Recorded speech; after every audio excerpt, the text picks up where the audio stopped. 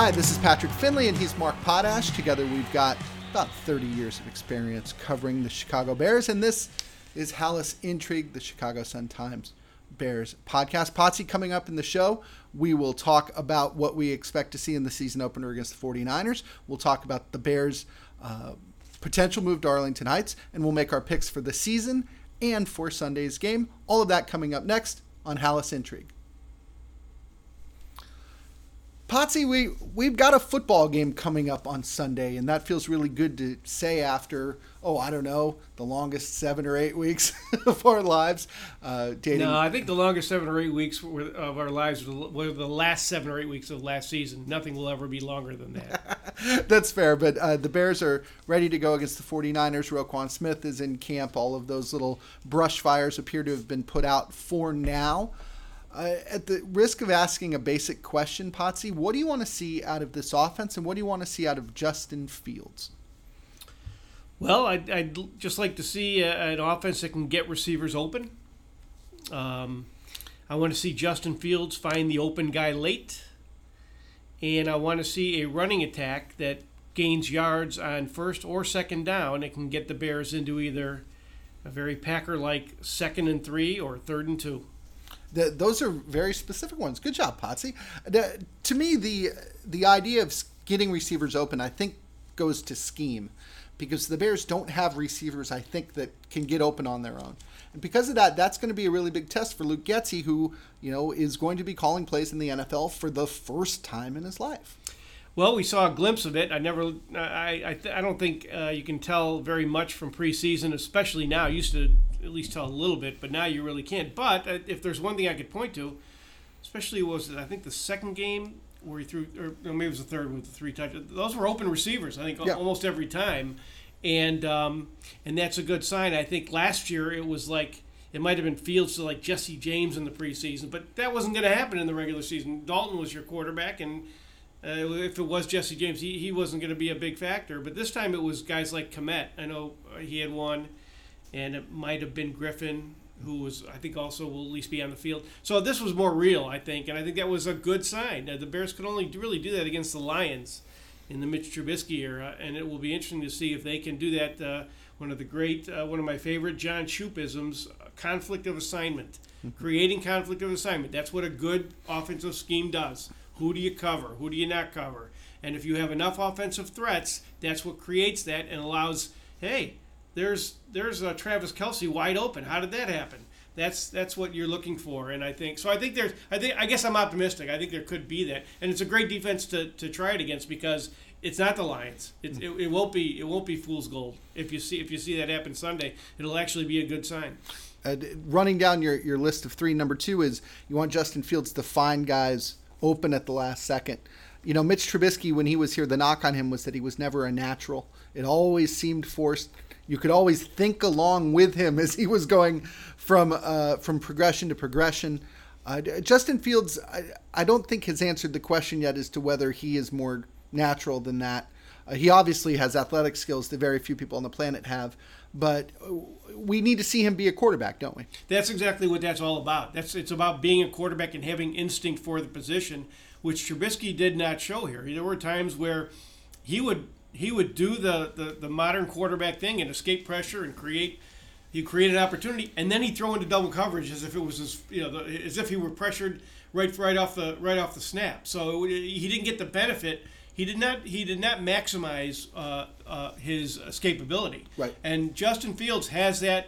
I think Justin Fields did that in college, and I think he has that capability. But we've got to see it. You saw it so much; it would be so ironic after all the Matt Nagy stuff. That's what the Kansas City offense does. Right.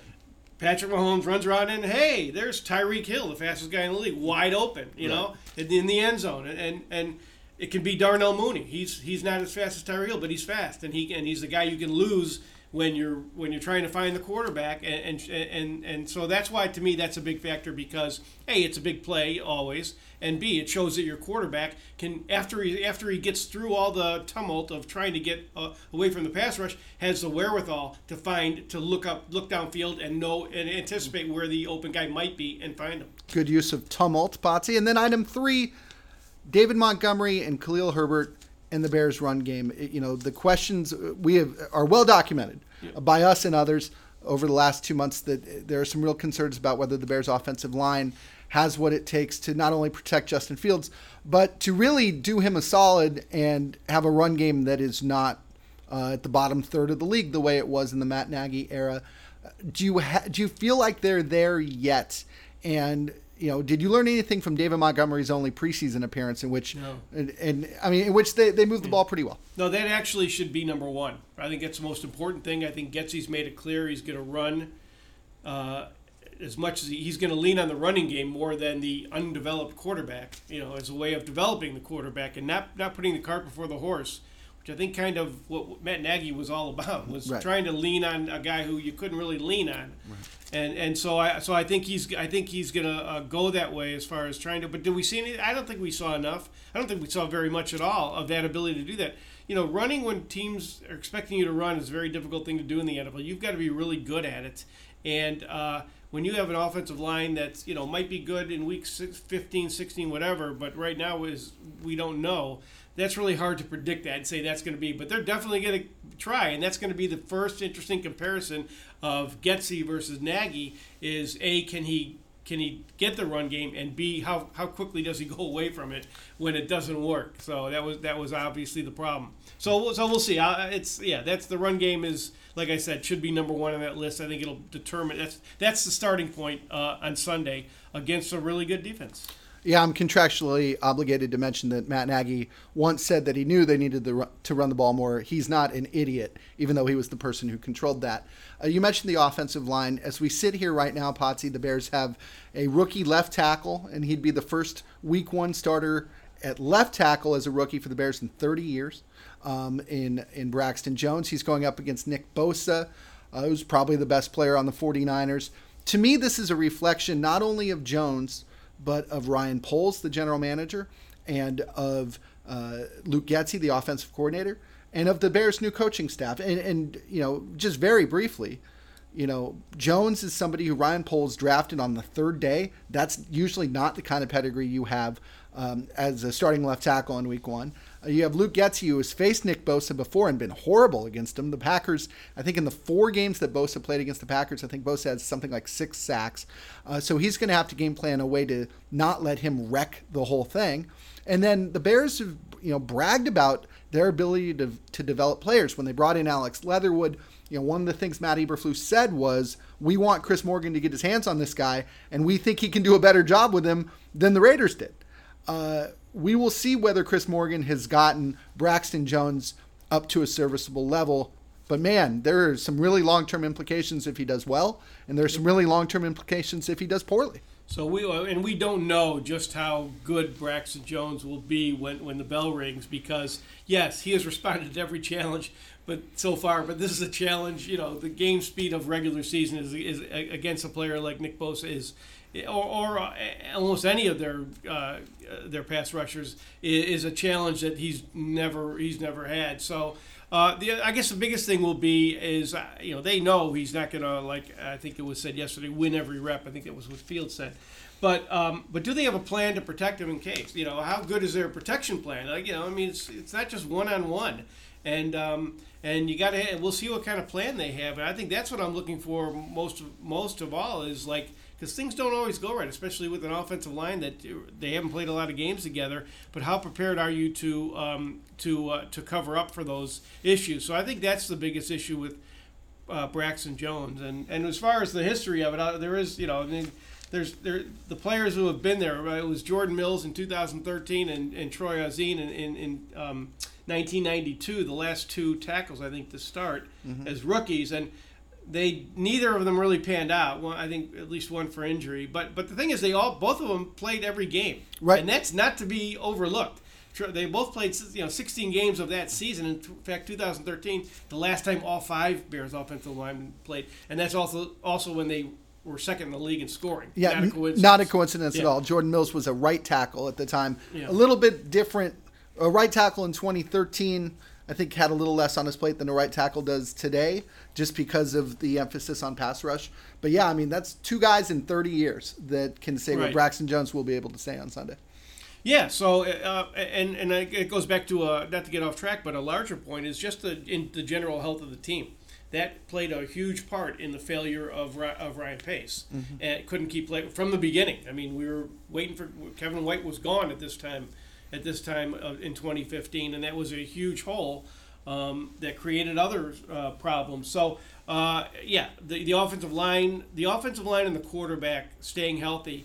If they can do that, I think this season is a win almost no matter what, unless Fields is really bad. If he's standing at the end and their offensive line is set, I think considering the situation the Bears are in, that's almost a win just right there. So that's one thing I'll be keeping my eye on is how many times they made 50 changes since 2013. 50 times they changed their offensive line at least 4 times a year. As we've seen it, that was a big part of the problem. Potsy, before we get to our game predictions and our season predictions, I want to get into a little bit of Bears corporate news. They have a meeting Thursday night scheduled in Arlington Heights in which they will lay out some very rough plans for the Arlington Heights project. There will be very little details given about the stadium issue or about the stadium design, but there will certainly be a lot of talk about the development itself. And they're doing this in a really unusual context of Ted Phillips, the president of the team, retired on Friday, or announced his intention to retire. He will be out in February. By then, the escrow on the land probably will have closed. But right now you have the Bears, I think, going into hard sell mode with the people of Arlington Heights, while also acknowledging that they're going to need a new leader to get them through probably a pretty sticky part of building, convincing, doing everything political they can do to make sure they get the best deal possible here. Yeah, and Ted was, you lose kind of perspective on things, but because the Soldier Field today is kind of looked at as a what's the term for something that's eyesore? Eyesore, yeah, okay. It's kind of an eyesore, but at the time it was a great victory for the Bears and for Ted Phillips. He did something that Michael McCaskey could not do. He got them a renovated stadium that they badly needed. That they didn't have to pay a dime for, right? Exactly, and that's a big part of the win factor too. But anyway, Ted did ultimately I think the win-loss ledger is at least somewhat tied to the team president. It's just that's part of football. But he did get things done, and I think getting him this far on the stadium is obviously a big thing. But as far as him not retiring, I think he might have his hand in it. Even I think he'll be associated with this, or certainly in an advisory capacity. I don't think he's done with the stadium once he retires. I think he'll still have his hand in it. So I guess my point is, I don't think they're going to be lost, without Ted as far as the stadium. It's still going to get done. To me, it's inevitable just at this point. And I feel like the Bears are headed in that direction no matter who's in charge of it. But he did I think the most of the dirty work has been done for the stadium is relative to how the Bears do business, frankly. And now it's full speed ahead. I think the most important question going forward is, does this stadium issue motivate the Bears to go outside the family or go outside the building for the first time in their history to hire a new president? I don't know. I'm not sure how big of a factor that is, to tell you the truth. There are executives out in the world who have built a stadium before. Yes, and none of them reside inside Hallis Hall. But but knowing the history of the McCaskies, there's no certainty that they get that. There's a lot of things that they don't get that are obvious to a lot of people that aren't so obvious to them, as we all know. And so I don't know if they will or not. So I think what they'll do is there'll be a clearer kind of demarcation between football and non-football with the new hire.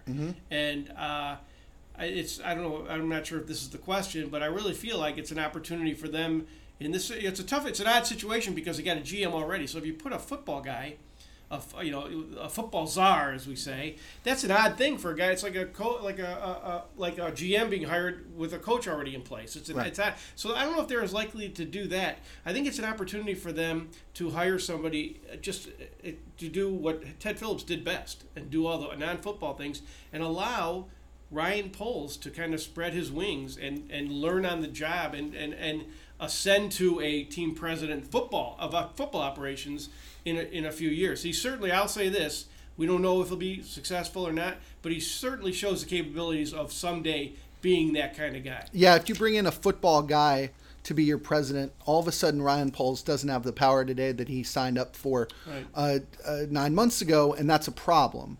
I just wonder if they'll look around the league. So many teams have built new facilities, and if they'll just look for a businessman with that experience. Well, that would be their best move, because like I tried to explain, the awkwardness of having, even if it's a really good guy, my guy would be Tomlin.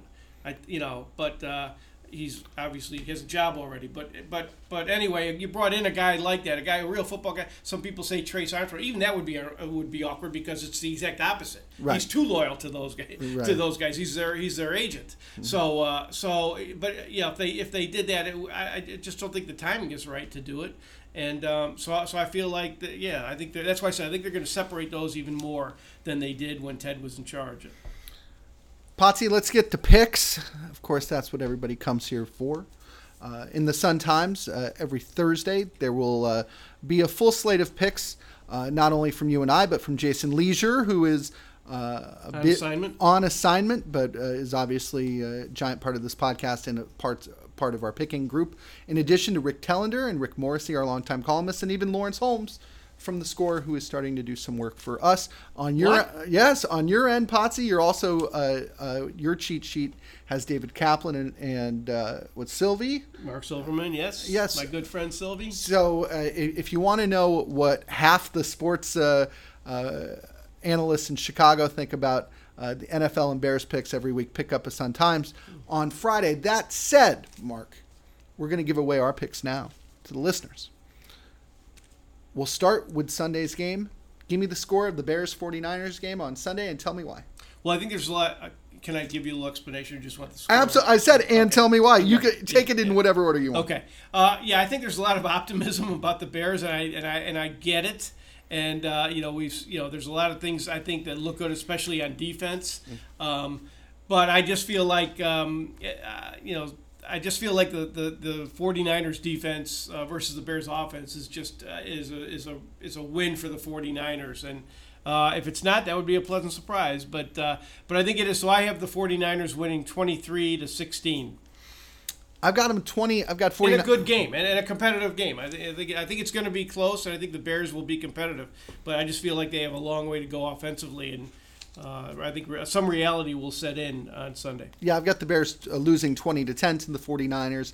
Same thinking. I think it'll be a good game. I think Robbie Gould kicks a field goal to put this thing out of reach late in the game. I'm just not convinced they can score. I'm not convinced they can score against one of the best 5 defenses in the NFL, and that's what the 49ers bring. I'm curious to see what Luke Getsy does with Justin Fields and with this offense. He's obviously been holding some things back, if not most things back. And I think the only way to stop this pass rush is to be creative. Let's include Fred Warner, too, the middle linebacker who's a tackling machine. I think you need to screen them to death. I think you need to run counters. I think you need to do anything you can to make them think twice about pinning their ears back. Matt Nagy could never really, Nagy and his offensive coordinators, to be fair, seem to struggle with not only the run game but with the screen game, and I look forward to watching a Bears team that might be a little better at that. But Pat, I take a little issue with this idea that he's got a bag of tricks that he hasn't shown yet, and that's going to really throw people off. All those things you said that they could do, that's great. You still have to run the ball and have an offense to be able to set that up. It's not like all of a sudden you could throw a flea flicker in there or some play that's going to or some play they're not ready for. And I mean, that can work. I'm not saying it's impossible, but in general, all those things, all those bag of tricks type of things, or just even different things that you haven't shown, those all work when you run the football, put yourself in good down and distance situations, and that's basic. That's to any kind of football. And so I think if they can do that, then it will. But then it will. They'll score more points than we think. Mm-hmm. But right now they've got to prove. First things first. Yeah, that's my theme. You tell me they can't get cute until they do the basics. Yes, right. Isn't that kind of the lesson of the last 4 seasons? I guess it is. In terms of season record, Potsy, I think you and I are in agreement. I have them at 6-11. My rationale is that I think they're going to try hard all season long. I think that Matt Eberflus has indoctrinated them in a way to play football that is going to help them. But toward the end of the season, when sometimes you pick up a couple extra wins because you care and the other team doesn't, the Bears play a lot of really good teams. I think 4 of the last 5 games they play are against teams that are prohibitive favorites to make the playoffs, including the Packers, the Vikings, the Bills. No amount of try hard is going to get them a win in that situation. I've got 6-11 because of the way the schedule shakes out. If they win 7, I wouldn't be stunned. If they won 4, I'm not sure I'd be stunned either. Yeah, I also have them 6-11. I think I've said it before. I think the total in Vegas is 6.5. I think that's a perfect number for this team. 6. I see them 6 or 7 wins. I'm going with 6-11 at this point. But I will say this, because sometimes you have to guard yourself, especially if you've covered the Bears as long as we have. You're almost afraid. You are afraid to be too optimistic because we had, hey, Mark Trestman at this point had a higher standing in Chicago than Luke Getsy does. I mean, they were buying. The team was bought in. They were sold on that offense as this defense is getting raves right now with Alan Williams and Eberflus, and that season started out actually pretty good, 3-0. They were 8-6, and then the bottom fell out, and then it all went downhill from there. So my point is, you're afraid. You're just afraid to be too optimistic because they've made you look foolish too many times. That said, I'm going with 6-11, maybe 7-10, but I will say this. If I had to choose, are they going to win 8, 9, or 10 games, or 2, 3, or 4? I'm going with 8, 9, or 10. Okay. I think they have I think their ceiling is much higher, the potential, because they have a defense that I think could be top 10, 12, 14, to upper half of the league with Roquan, and the offense I think will at least be competent. I could be wrong. I've been wrong before. They've proven us wrong, but I just feel like unlike last year where Nagy's offense scored a touchdown right away against the Packers, and you thought, oh, it's a dawn of a new era. Right. And then after that, it was like they were only good against bad teams. I think Getsy will be better than that. Even if they're not good, I don't think they'll be disastrous and lose games for them like they have. So I guess my point is that I think there's more of an arrow pointing up. I'm more positive that there's a better chance they'll overachieve than underachieve based on 6-11. You've been around this team for like the last 30 years, right? Well, as a reporter, you never longer as a 50. With rare exception, you'll never go broke betting on the Bears to be disappointing, though. This is very true, and that colors a lot of our coverage because history is a great teacher. 6-11, 6-11. I think Jason's got something right around there, but you can read all about that in the Sun Times on Friday. Potsy, you and I and Jason will be back on Sunday night from the Bears press box breaking down what happened against the 49ers. Until then, you can please like, rate, and review the podcast. You can pick up a Sun Times. Check us out on Twitter or on our website. He is Mark Potash. I'm Patrick Finley. Thank you so much for listening. We will be back again on Sunday.